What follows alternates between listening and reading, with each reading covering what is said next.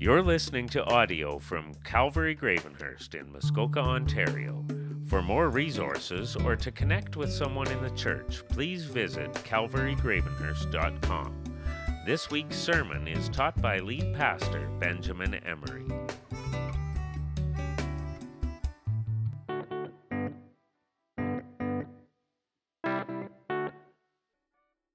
Well, you can open your Bibles. They're now on the back of your sheet. You have to reach around, reach to the front of your sheet. Now they're not 6 feet. It's within grabbing distance. And turn to Ephesians chapter 2, verses 11 to 22. And I was really encouraged by Pastor Mark's sermon last week. I learned some things that I didn't know. Maybe you did as well. One of the things I didn't really realize is that one of the worst things the Bible says a Christian can do, or one of the worst things a church can do to a Christian, is to, in unrepented sin, not allow them to be a part of that church body anymore. And that we are probably the only society or generation that actually does that to ourselves. We actually choose to withdraw from the church. That was an amazing revelation, that we actually do the worst thing to ourselves. Another thing I learned, and that I've now informed my wife, is that I don't have to try and make her happy anymore. If you heard his sermon last week, we don't have to. It's not biblical happy wife, happy life. So I've told her that, and if she's got a problem with that, Pastor Mark is going to straighten her out. Send all your wives to him. But Pastor Mark's sermon was going through the first part of a thought that Paul is making, a point that he is making to the Ephesian church. And I'm going to finish that point, or finish that thought. The first point was that when Christ saved us, our relationship to him was changed drastically, that we were dead in our sins, and then we were made alive in Christ and reconciled to him. And he's going to finish that thought with also that we were reconciled to God and reconciled to each other. That's the big thought in this message. And so let's pray that God would help me. Lord, we are calling upon you. You are the God that brought little Isaiah out of the hospital early before any of the doctors thought it was possible. And now he's here with us in our presence. You are the God that brought Rick out of the grasps of death. You hold power over death and brought him back to share a testimony here in our presence, Lord. You're the same God that wants to bring people who are spiritually dead to life. And you desire that for the whole world. You told us that. And so help me, a man whose intellect can't compare to Paul, the writer of this, but the same Holy Spirit that lived in Paul is living in me. So help me to talk about this great thing that has happened. In Jesus' name, amen. There was a princess that was kidnapped by an evil sorcerer and cursed, and she was put in a tower, a high tower, far away from any rescue. Well, the good prince of the land heard that this bride had been kidnapped and put in this tower and cursed. And so he said, I'm going to go and rescue this princess. And he called upon two of the insects in his kingdom and said, you, caterpillar, and you, butterfly, go to the princess and tell her that I am going to be coming to rescue her in a couple of days. And so the caterpillar got on its way, and the caterpillar was on his way, and the sun started beating down, and he was a rather grumpy caterpillar, and he said, oh man, the sun is beating down on my head while I go to tell this princess that she's going to be rescued. Oh, it's always me that has to endure these hardships. And then, almost as if the weather had heard his voice, a gentle, cool rain sprinkled down, and the caterpillar, instead of being happy, said, oh man, it's always raining on me. My life is so hard. And then as he got to the tower, he saw a vine going up to the window of the tower, a rosebush vine. And so he climbed on, and you could hear him going up the tower. Ugh, ouch, my life is so hard. Why do I have to do this? Ugh. And then he climbed into the window and he saw the princess and he said, as he looked over, well, I don't see what's so special about you that the prince would want to come and rescue you. But anyways, the prince is coming to rescue you in 2 days. See you later. Bye-bye. The princess sort of stood there shocked, and almost 2 minutes later, the beautiful butterfly fluttered into the window, and with a big smile on his face, and she put out her finger. He landed on her finger. Dear loved princess, he said, the prince has heard that you have been marooned here on this in this tower, and he is coming to rescue you because he loves you so much and so greatly. And I have come to tell you that in 2 days, look out your window and you'll see him. The princess said, well, thank you, butterfly. That's so wonderful. But there was a caterpillar that was just here a couple minutes ago who told me the same thing, except he was miserable and grumpy and angry. I know him, said the butterfly. He was, in fact, me before I was transformed. Transformation is at the heart of the gospel. It's at the heart of what Mark was preaching last week. It's at the heart of what Paul is preaching to you. That we humans, just as a caterpillar transforms into a butterfly, a beautiful butterfly. Nobody likes caterpillars. I know a lot of women don't like them this past summer when they're falling out of the trees on people's heads, right? They're disgusting little things, but everyone loves a butterfly. And yet they're the same thing. And we humans, Paul is telling us, were once something that we, when we come to Christ, are now not. Transformation is at the heart of the gospel message. Christianity was never meant to be a personal faith. Oh yeah, it's personal in the sense that God comes to personally save each of us, to save our souls, and to personally come and live inside of us and transform us by the power of His Holy Spirit, by the forgiveness and by the blood of Christ. It's personal in that way. But whatever happens in the personal realm when it comes to faith is meant to affect everyone around you, whether Christian or non-Christian. And that's why Jesus, when he teaches us to pray, starts with, Our Father who art in heaven.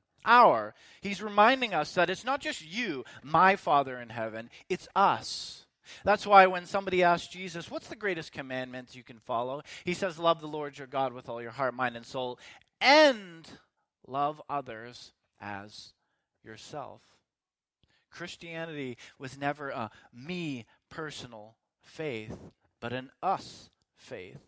And we're going to notice that Paul is going to use some language in verses 11 and 12 that's going to tell us to look back. He says in verse 11, so then remember. And in verse 12, and at one time, he's reminding us, he's saying, look back to where you've come from so that you can realize where you are now, so that you can know where you're going in the future. And it's a good thing for Christians to look back every now and again. Look back and know where we've come from so we can see who we were before Christ, what God has done in us the last couple of years that we've known Him, to actually see if God is working in us or if we're the same as we were, because that is one of the signs that you actually are a Christian, that slowly, sometimes slowly more than others, slowly over time, God will change you. Change your desires, change your personality, change the way you speak, change the way you love. So he'll say, remember. And Paul is talking, let's put this into context, to Greeks. Common, typical, garden variety, pagans. What's a pagan? Well, we were once pagans. Pagans are people who worship any god that is not the real, true God. A pagan can be a mixed match of different gods and faiths. To the Greeks, they were once a super dominating force in the region. They worshipped many gods. In Ephesus, they worshipped one specific god more than the others, Diana. And so he's talking to these typical, common, garden variety pagans. They were once a very powerful people. Now they're just a subjugated people. They were once very influential. Now they've lost that influence. And what I want you to see is that the Greeks that he's talking to are very much like the Canadians that walk around us, very much like we once were. We, as a society, Canada, now are typical garden variety pagans. For most people do not worship the one true God. They worship a mismatched group of gods. They worship things. They worship money. They are a people who don't know the one true God. So we are like the Greeks. So the message is relevant to us. And Paul is going to remind the Christians there, as he reminds us now, what we once were. Verse 11, pick it up. We were once segregated. So then, remember that at one time you were Gentiles in the flesh, called the uncircumcised, by those called the circumcised, done by the hand of flesh. At that time you were without the Messiah, excluded from the citizenship of Israel, and foreigners to the covenants of the promise, with no hope, and without God in the world. What is circumcision? Well, I don't think I need to give it too in-depth of explanation to that. But what does he mean by this? How did circumcision to the Jews mean anything and to the Gentiles mean anything? Well, it was a symbol to the Jews. That's how it made its way into our Western culture. It was a symbol that the Jews were specifically different than any other people group on the earth at that time. It was a symbol to remind the Jews that they served the one true God, that they were different, set apart, that God had chosen them to be a light to all the rest of the world. His desire was that the nations would know him as they have come to know him through Jesus Christ, a Jew. But unfortunately, over time, like many symbols, it became a meaningless custom. It's kind of like the way that baby dedication and confirmation and baptism in the West over time has just become a meaningless symbol. Something you do really doesn't have impact behind it. And that's what had happened to the Jews. It became a two-letter word, an insult to those who were not in the club, the uncircumcised. We're clean. They're not. We are the circumcised. We are the chosen. They are the segregated. Segregation is an age-old human tendency that we have. We segregate each other by race, by gender, by social class. We do it by a lot of things. I'm sure you can think of some. For the Jews, circumcision lost its meaning and became a way for them to say, you're all not in the club, and we are the special people. We can go to specific places that you can't. This was the first big issue that the church faced when they became a church in the book of Acts. There was at first only Jews that came to faith. The apostles were all Jews, and then all of a sudden Gentiles started coming to faith. And the big question was now in Acts 9 and on is, are these people really in the family? Are they really, these uncircumcised people, part of God's family? Does he really accept them as the way they are, or do they have to go through the procedure of circumcision? And Peter delivers God's answer to them that yes, they are in the family. They are not unclean. They are not separated. They are not meant to be segregated from us. We are all the same in God's eyes now through faith in Jesus Christ. And Paul, in those verses we just read, says he was reminding them, right, of 5 things that they were once without. These people who now have. 1, they were without a Messiah. They were without someone to save them. They worshiped Diana, who could do nothing to save them. They were once without a Savior. And this is for much of our culture. They worship anything. Power, money, pleasure, gods. They make up gods in their mind. A God to fit their own mind, their own likes, their own desires. But a God that cannot save them. They were without citizenship. What does he mean by that? Well, it reminded me when I read that of when I was backpacking throughout various places, and I came from Kenya into Athens, and they lost my bags. Like, they had no idea where my bags were. And so I found myself a person in a foreign land, a citizen of a different land in a nation with not much except the stuff on my back. I had a little pack on my back. And so I went to the place that could help me.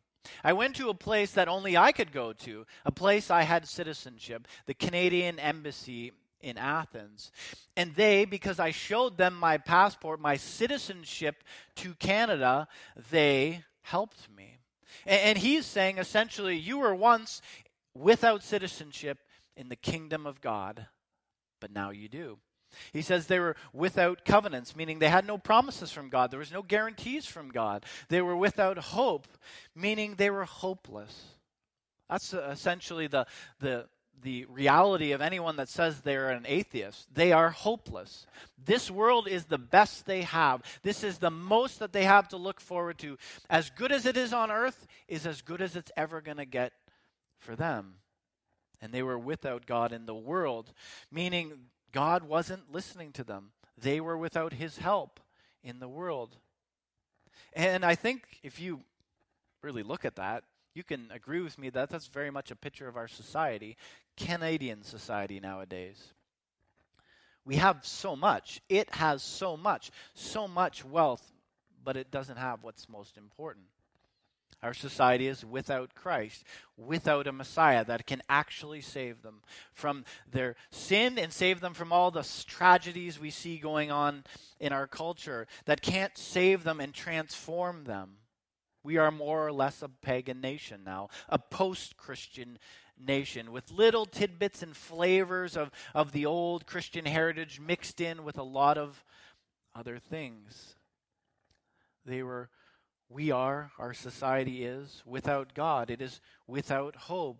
You can really see that. And you may say, come on, Ben, are really people really feeling that hopeless out there? Yeah, a lot of them are. A majority of them are. You won't hear this on the nightly news, but I was reading and researching, and so I was doing a little background check on how things and people are doing, and I came across a report reported by the NBC through the U.S. Census Bureau, reported in 2017 about a 10-year study on suicide rates amongst those ages 10 to 24. And at that time in 2017, suicide was the second most likely way that somebody between the ages of 10 and 24 would die. It had 56% rise over a 10-year period from 2007 till 2017, meaning it had increased that much. But then I was reading that during the pandemic, suicide amongst those age levels have gone up to the number one. It is now the leading cause of death between those of the ages of 10 and 24 years old. Young people are asking questions. Is there a God? Is there a point to life? Is there anything outside of what society is telling me? I'm told I'm an evolutionary accident, that I'm just a byproduct of some random events that happened billions of years ago, that there is no right, that there is no wrong, that there is no truth, that there is no hope. And they're feeling hopeless. And you'd think this would get public attention, that the doctors would be shocked, that the politicians would say, we need to do something about this. And yet it's not getting much attention. And it's not just young people, though. It's also the parents and the grandparents that have built the society that they have handed this young generation, who have taught them that they are random chance and that there is no really ultimate hope. They're not feeling so great. A lot of them are hopeless too. Nicolas Cage, if you're old like me, you would know him. He's not that popular now, but he was a big movie actor in the 90s and early 2000s. He said this about his generation. He's in his late 50s.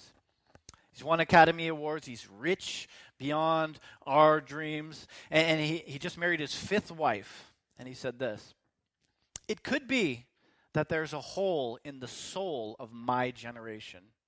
We haven't inherited the American dream, and yet there is nowhere for us to take it. I think he speaks of that generation. I meet so many people in their 50s and 60s and 70s. They've got so much of what they were promised, and yet they're miserable. And I think if you think about it too, how many times do you meet people that are really content with life, really satisfied with life? They're really like excited and they're not worried about dying. Not many. Not many. And Paul says that you were once segregated from God. You were once without these things. But now, verse 13. But now in Christ Jesus, you who were far away have been brought near by the blood of the Messiah. For he is our peace, who made both groups one and tore down the dividing wall of hostility. Don't miss that but now. The situation was pretty hopeless before, but now, through faith in Jesus Christ, you have been brought near. Through Jesus, our peace. There is no longer a dividing wall. If we can get the picture of the temple up, this is a picture of what the temple looked like in Jesus' time. There was many, many walls, which puts into context what we just read. There was the outer court for the Gentiles, meaning those uncircumcised. They could not go past this court. Even if they wanted to know who God was, who is this God, they would come to Jerusalem. It was one of the cities people from all over the world, the known world, would flock to, known as the most religious and holy city amongst many. They would flock and they would come, but they were stuck in the nosebleed sections. If you've ever gone to a Blue Jays game, and I think all but one of the times I went, I'm up in the nosebleeds, right, where you just see these dots running around. You're trying to look through with binoculars. That was what it was like for the Gentiles. They were stuck in the nosebleed sections. Then there's another court you can see called the Court of the Women. So if you were a Jewish woman, you could be in the Court of the Gentiles, or you could go in the Court of the women, the Jewish women. And then there was another court that male Jewish people could go. So if you were a Jewish male, you could be in the court of the Gentiles, you could be in the court of the women, or you could go into the court for the Jewish men.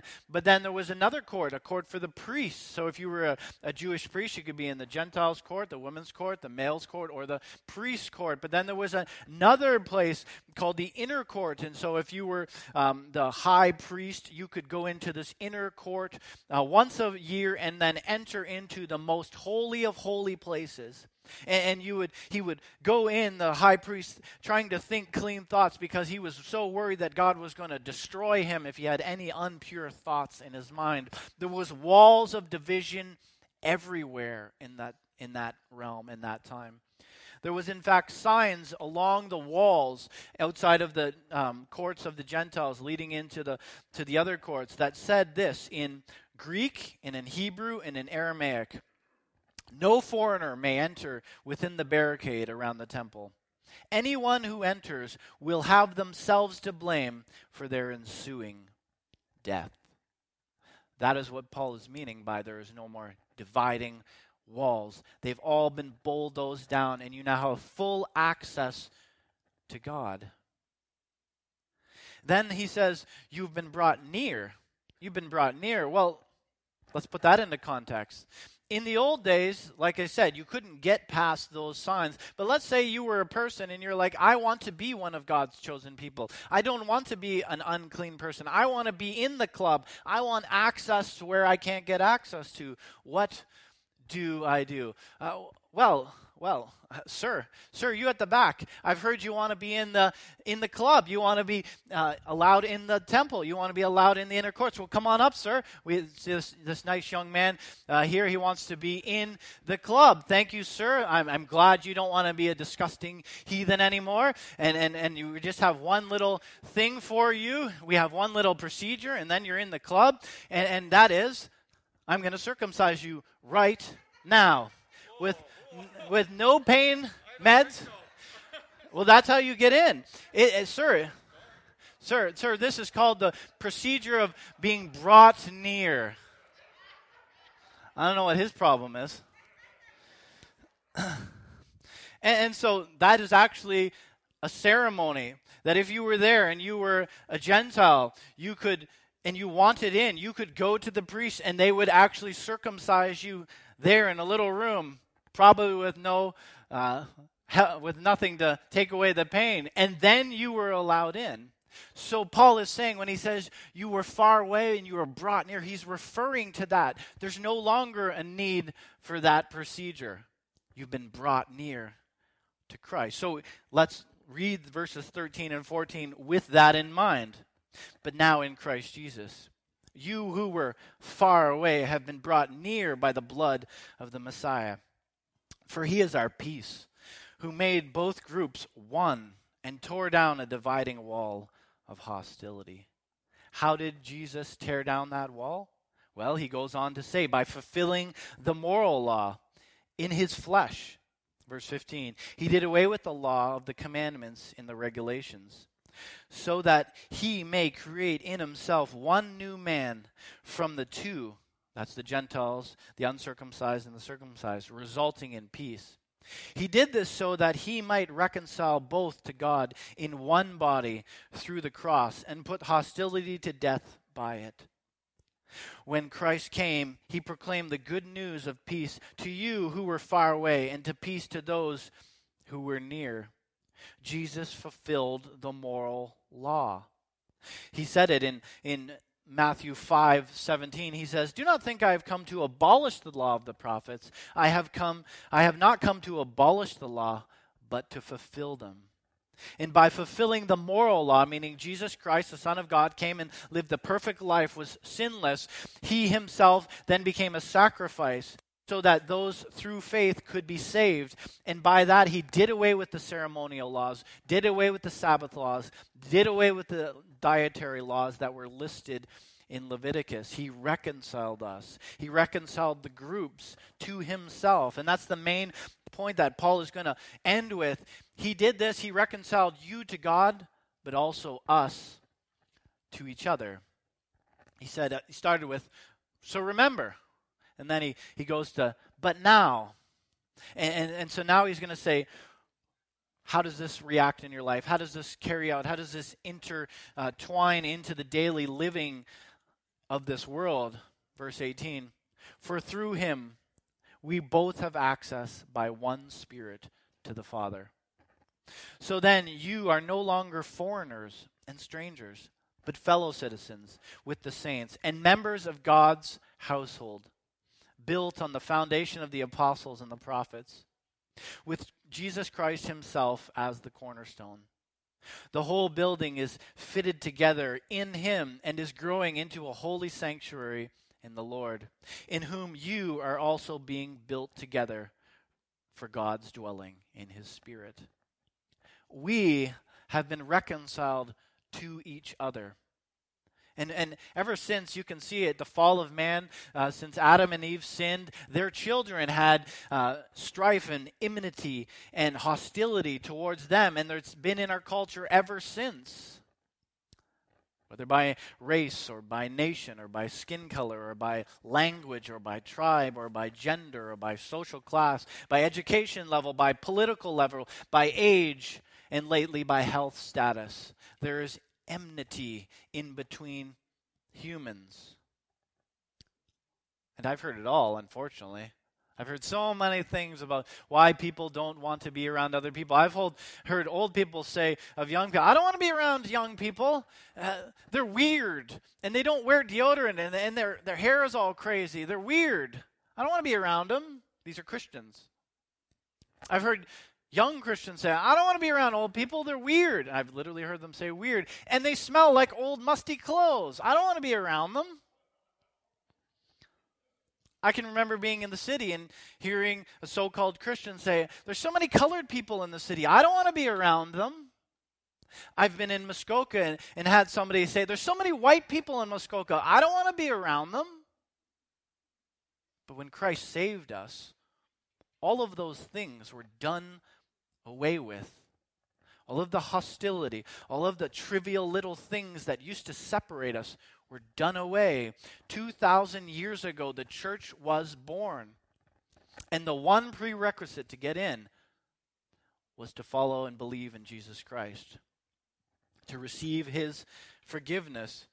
and all the divisional things became nothing. Wealth didn't matter anymore. Age didn't matter anymore. Gender didn't matter anymore. Health status didn't matter anymore. And Paul kept hammering these things to the people in his letters, Galatians chapter 3, 28, for there is no Jew or Greek, free or slave or free, male or female, since you were all one in Jesus Christ. 1 Corinthians chapter 12, verses 12 and 13, for just as the body is one, there are many members, and all the members are members of the body. Though many are one body, so it is with Christ.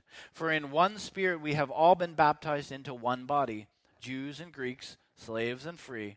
We have all been made to drink in one Spirit. Then again in Colossians 3:11, here there is no Greek, no Jew, no uncircumcised or circumcised, barbarian, free or slave, but all in Christ are all. Do you realize that? How monumental this was in the first century to have Romans, Jews, Greeks, men, women, free, slave, unclean, clean, all coming together and worshiping God and eating together and being friends together. Do you understand that this was not something that had ever happened in the history of the world, and now it was happening? It was monumental, and it still is, only one of a kind. The Christian faith is the only place that you'll find that. There is only two kinds of people in the world now. Those who are in Christ and those who are without Christ. And it is our desire, it should be our desire, that those who are without Christ would be with Christ, with us, and there be no hostility between any believers. And so why is the church so divided so often? Well, just in closing, let me point it out. Why are there so many young people that don't want to be around seniors, and so many seniors that don't want to be around young people? Why are there white churches and black churches and Asian churches? Why do we still let these things divide us? Well, I think it's because we don't really recognize just what God has done for us. Just what He did. We were once dead, and He saved us. We have a sense of a kind of spiritual ignorance in our nation. We kind of think we're pretty good people and that, getting God is all right, but I was pretty good. No, we were dead before Christ. We were spiritually dead. Salvation, reconciliation is the greatest thing that ever happened in our life. That Jesus came to save us. That He didn't come into the world to make your life easy. He didn't come into your life just to give you nice stuff. He didn't come into your life so that you could necessarily live to be 90 years old or even to make bad men good. Jesus Christ came into the world to make dead men and women live. And at some point, whether you recognize it or not, you were without Christ. You were spiritually dead. And at some point, when you came to faith, when you repented, your spiritual heart came to life. And I think we as Canadians don't really get that that was once us. And that now there is no more division. And so because we don't really understand or really appreciate what we were then, we don't really appreciate what we are now, and then we don't really love like we're called to.